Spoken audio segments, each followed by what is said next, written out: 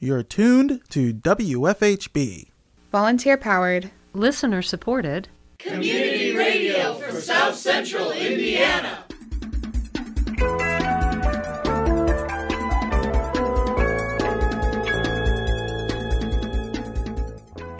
Good afternoon, reporting remotely for WFHB. This is Onyi Afwaka.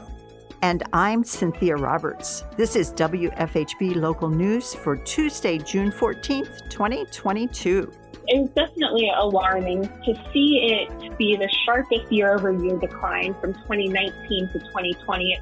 Later in the program, WFHB speaks with Allison Kier, Communications and Public Relations Manager for the Indiana Commission for Higher Education, about record lows in terms of high school seniors pursuing higher education. More in today's feature report. Also coming up in the next half hour, the Monroe County Election Board gave an update on voter registration during their June 9th meeting. That's coming up next in the Daily Headlines. At the Election Board meeting on June 9th, the board heard from individuals who filed their CFA 4 forms late. Chair of Monroe County Young Democrats, Anna Abernathy, presented on behalf of the organization and explained they filed their form late due to the treasurer at the time being new. So I'm the current chair of the organization. Our CFA, I believe, was 3.5 hours late. It was submitted by our former treasurer. He has since stepped down. We will be identifying a new treasurer for the upcoming year and identifying an interim treasurer in the meantime. But that treasurer, this was his first time kind of in this role. And so he kind of acknowledged that he was not able to complete his responsibilities fully. So we don't expect to have this problem in the future. The board will vote on whether or not to waive their fine at their next meeting. Next, Mary Van Devender spoke explaining that she is running for Washington Township trustee for the first time and did not understand that she would have to file even though she hadn't received any donations. This is my first time running, be in office. I'm running unopposed. I read I guess I misunderstood because I didn't have any donations and I hadn't spent any money, but I didn't think I had to file. I now know that that's not the way it works, that you have to file. So I got the call at 3:00 on Friday afternoon. I ran and got everything so I could sign it. When I got to the office, they were closed. Sorry. So I had to wait till Monday then to turn it in because you can't. That's mine. I'm sorry. My daughter's traveling out of town, so I wanted to make sure I didn't want to shut my phone off and something happened and I needed to run. So I apologize for any inconvenience that I've caused. I now know that I have to, no matter what, if it's zero, I still have to turn my paperwork in. The board moved to waive her fine since it was her first offense. Election Supervisor Karen Wheeler gave an update on voter registration and asked the board how they would like to handle addresses that are not permanent residences. I actually do have something that came up in regards to registering people. So occasionally we will when a person registers to vote, they put in their address where they live, and then they can put in a mailing address. And we take everything just as they say, because they're signing an affidavit. It's not up to us to police that. We've come across some things that people are registering in inappropriate places, perhaps a commercial building, which could be a hotel or a motel, or which they could be living there, or probably more likely they're registering at the post office address, not a PO box, but using the post office address, that physical address. The question is, and we talked to the state about this. So if you are registering that person and you know that that is a wrong address, like they cannot be living at the post office, is it our responsibility to reject that?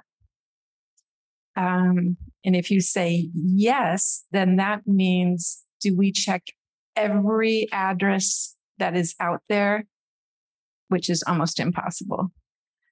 So, and the problem is you can take two different views on that. It's like, well, I know they don't live there, so I'm going to reject them, or I'm going to call them, or do I see something that I go, that doesn't seem right?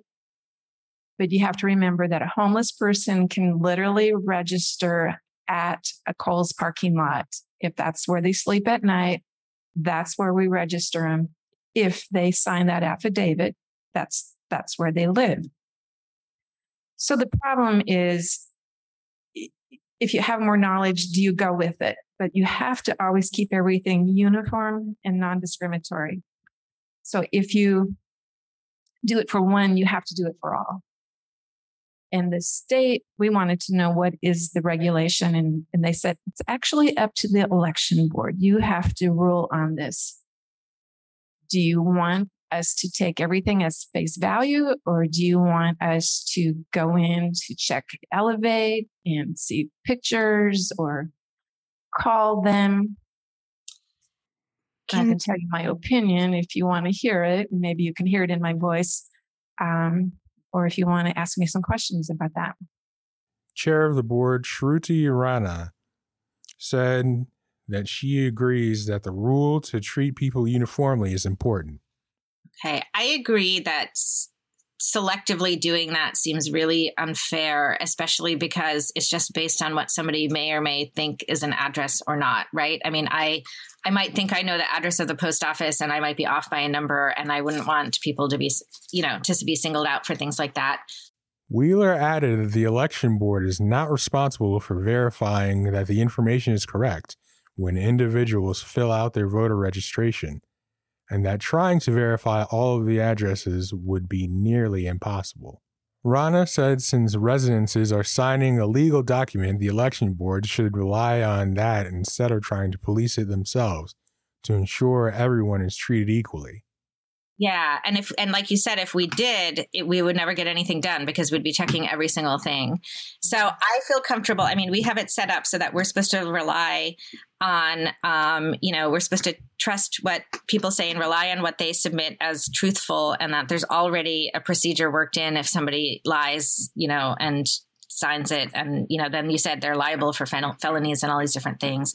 So in my mind, I think we are entitled to rely on that and should be doing that so that we treat everybody equally.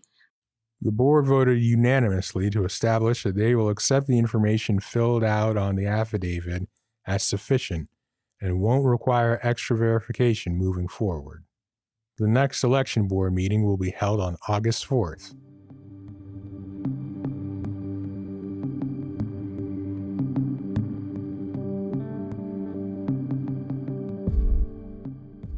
In today's feature report, WFHB News Director Cade Young speaks with Allison Keir, Communications and Public Relations Manager for the Indiana Commission for Higher Education, about record lows in terms of high school seniors pursuing higher education. We turn now to that interview.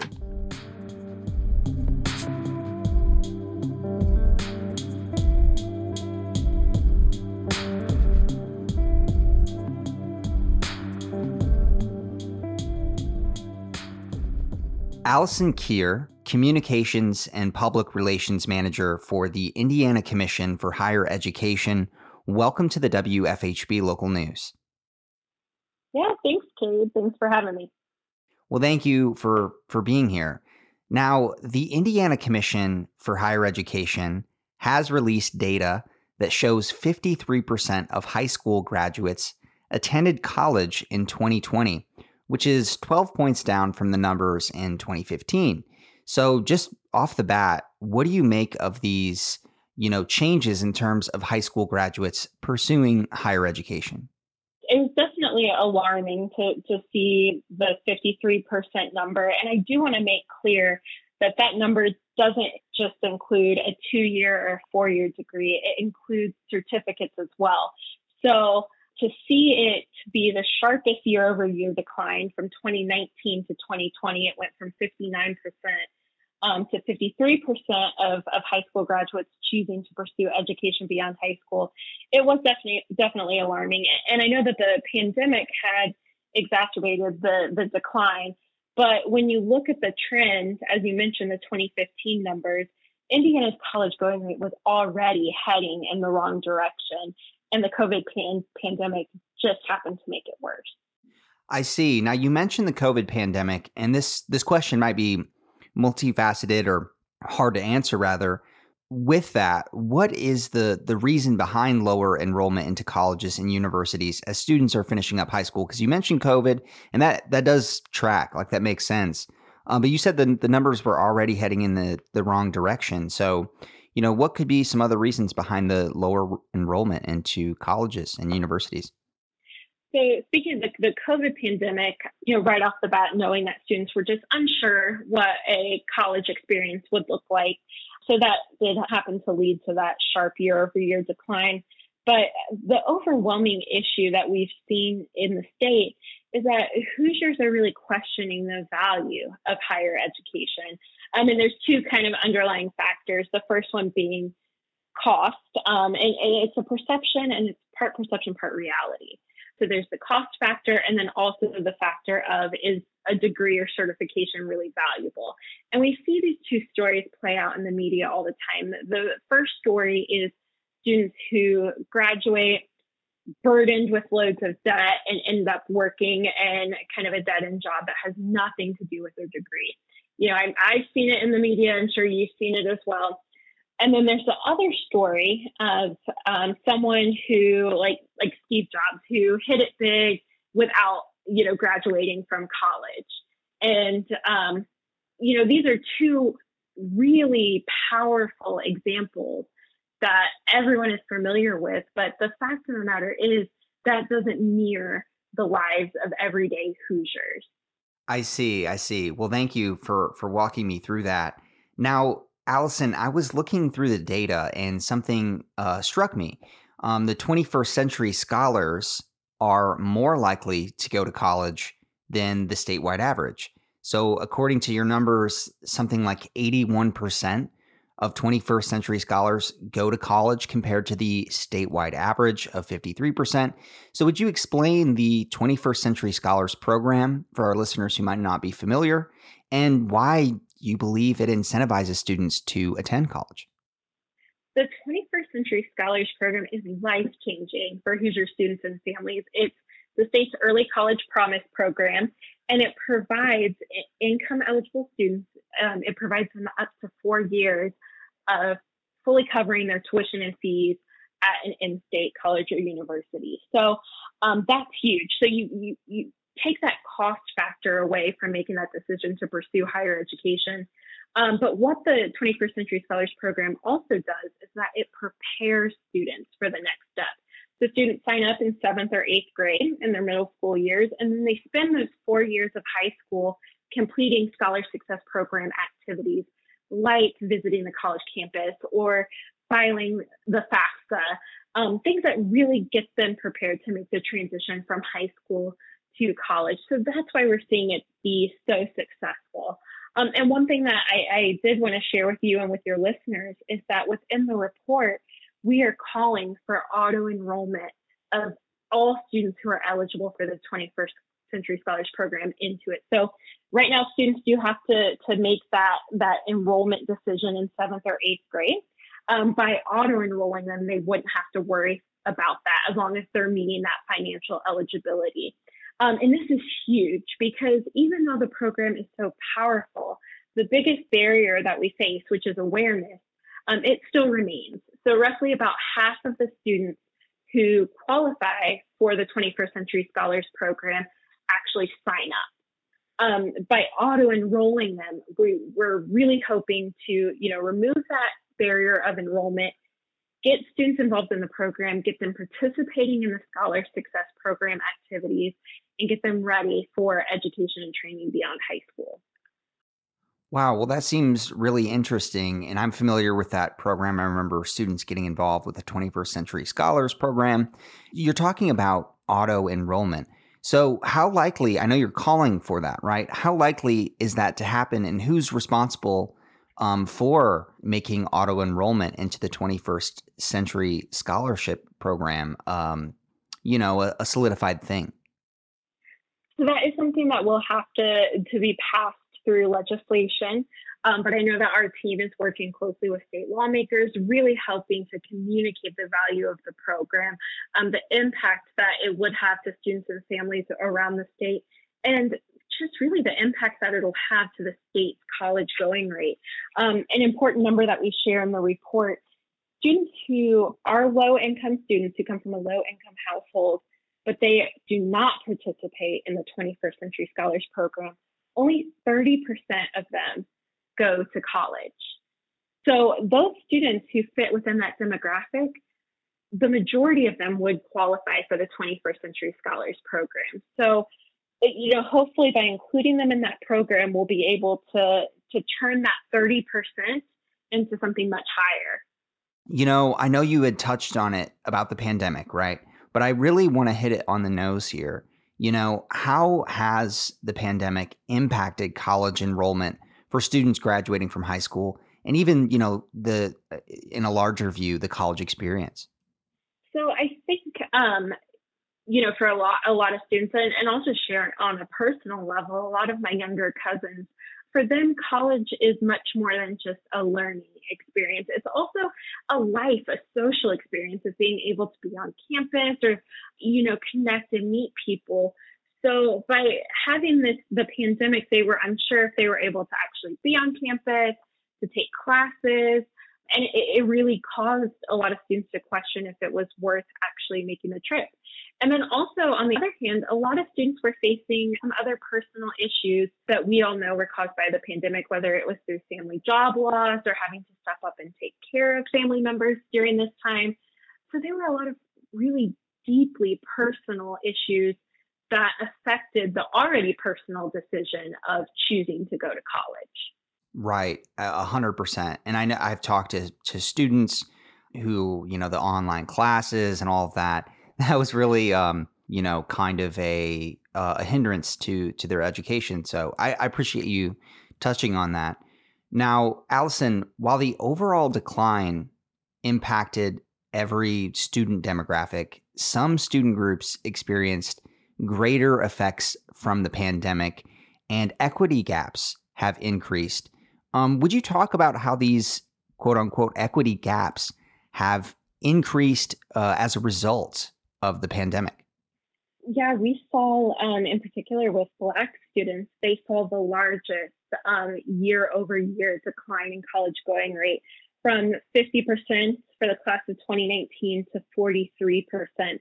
Black and Hispanic students followed closely behind, falling to 44% going to college. And what I think, too, is when you look at these two populations, we've seen in coverage from different news sources that they were greatly affected by the COVID-19 pandemic, whether it was through job loss or just the impact of the pandemic not only affected those populations on the societal level, but on making the decision to go to college after high school.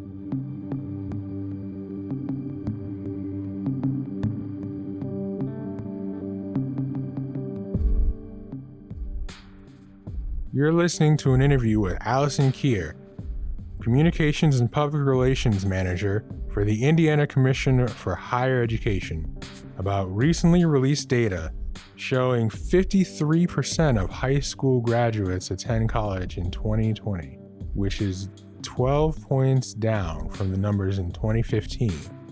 We turn back to that interview.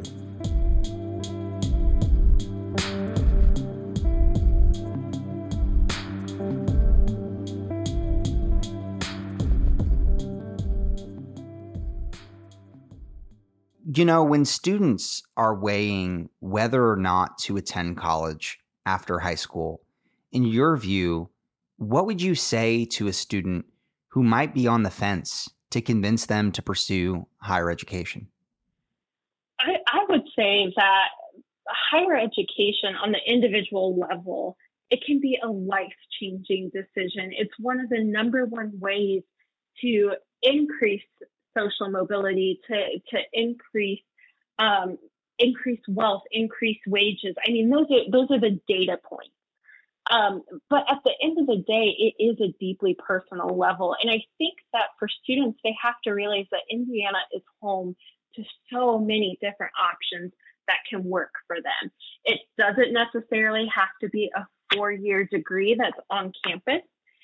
It doesn't necessarily even have to be a 2-year degree that is either online or on campus. We have a variety of certificate programs that frankly can be completely free to them through the state's Workforce Ready grant. So whatever it is, there is an option that can work for you, that can work for your lifestyle, that can work for their needs.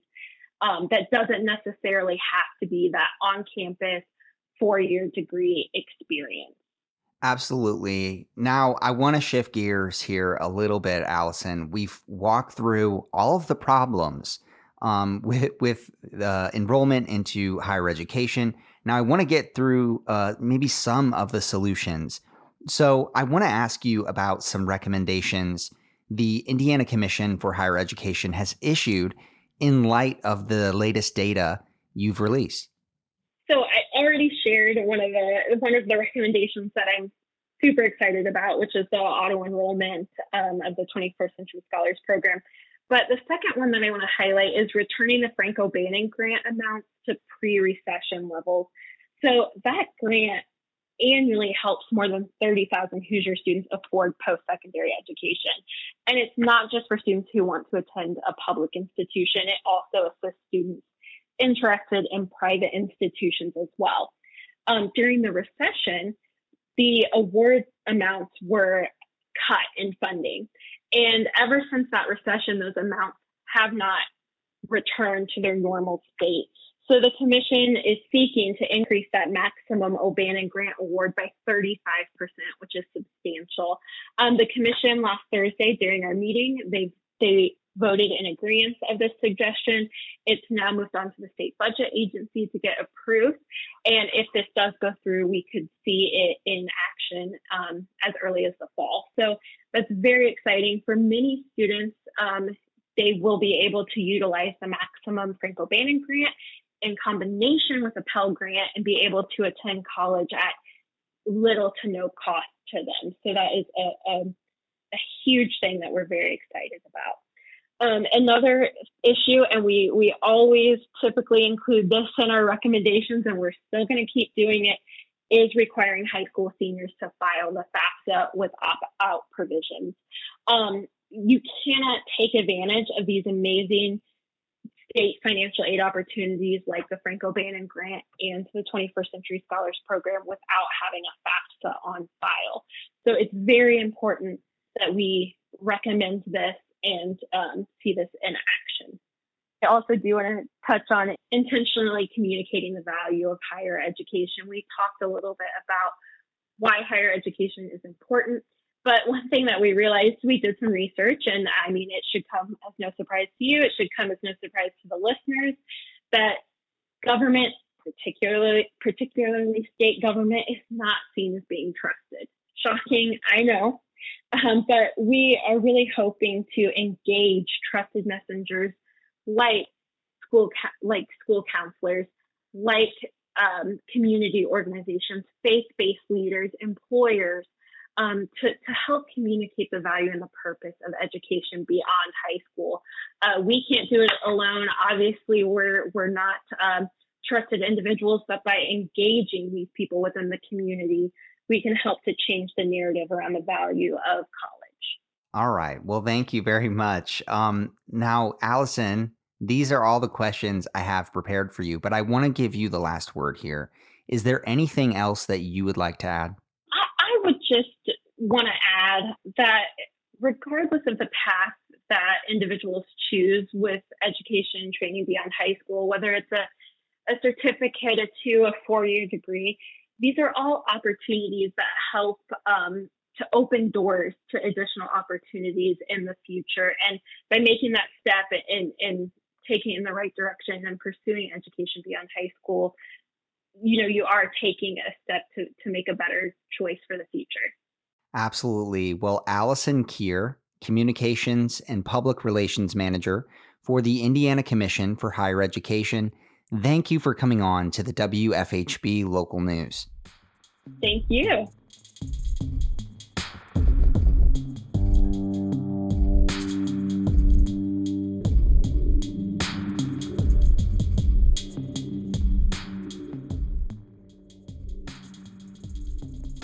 Support for WFHB Local News is brought to you by MPI Solar, a Bloomington business specializing in solar hot water, solar electricity, and solar hot air systems. MPI Solar designs and installs solar power generation systems that encourage independence and individual responsibility.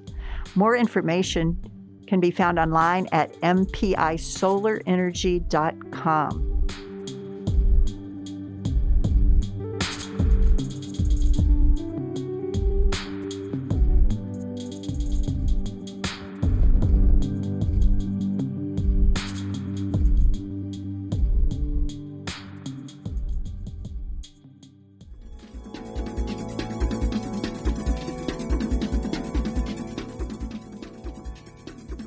You've been listening to the WFHB Local News. Today's headlines were written by Noel Herhusky Schneider in partnership with CATS, Community Access Television Services. Our feature was produced by Cade Young. Our theme music is provided by Mark Bingham and the Social Climbers. Engineer and executive producer is Cade Young. For WFHB, I'm Cynthia Roberts. And I'm Onyi Afwaka. Thanks for supporting Indiana's only volunteer-powered, listener-supported, independent daily news program. You can hear tonight's full broadcast online at WFHB.org. The WFHB Local News is also available as a podcast. Just search our call letters WFHB wherever you listen to your podcast. Subscribe to never miss another local news program. Stay tuned for Planetary Radio, a program that explores our solar system and beyond. Coming up next on WFHB Community Radio.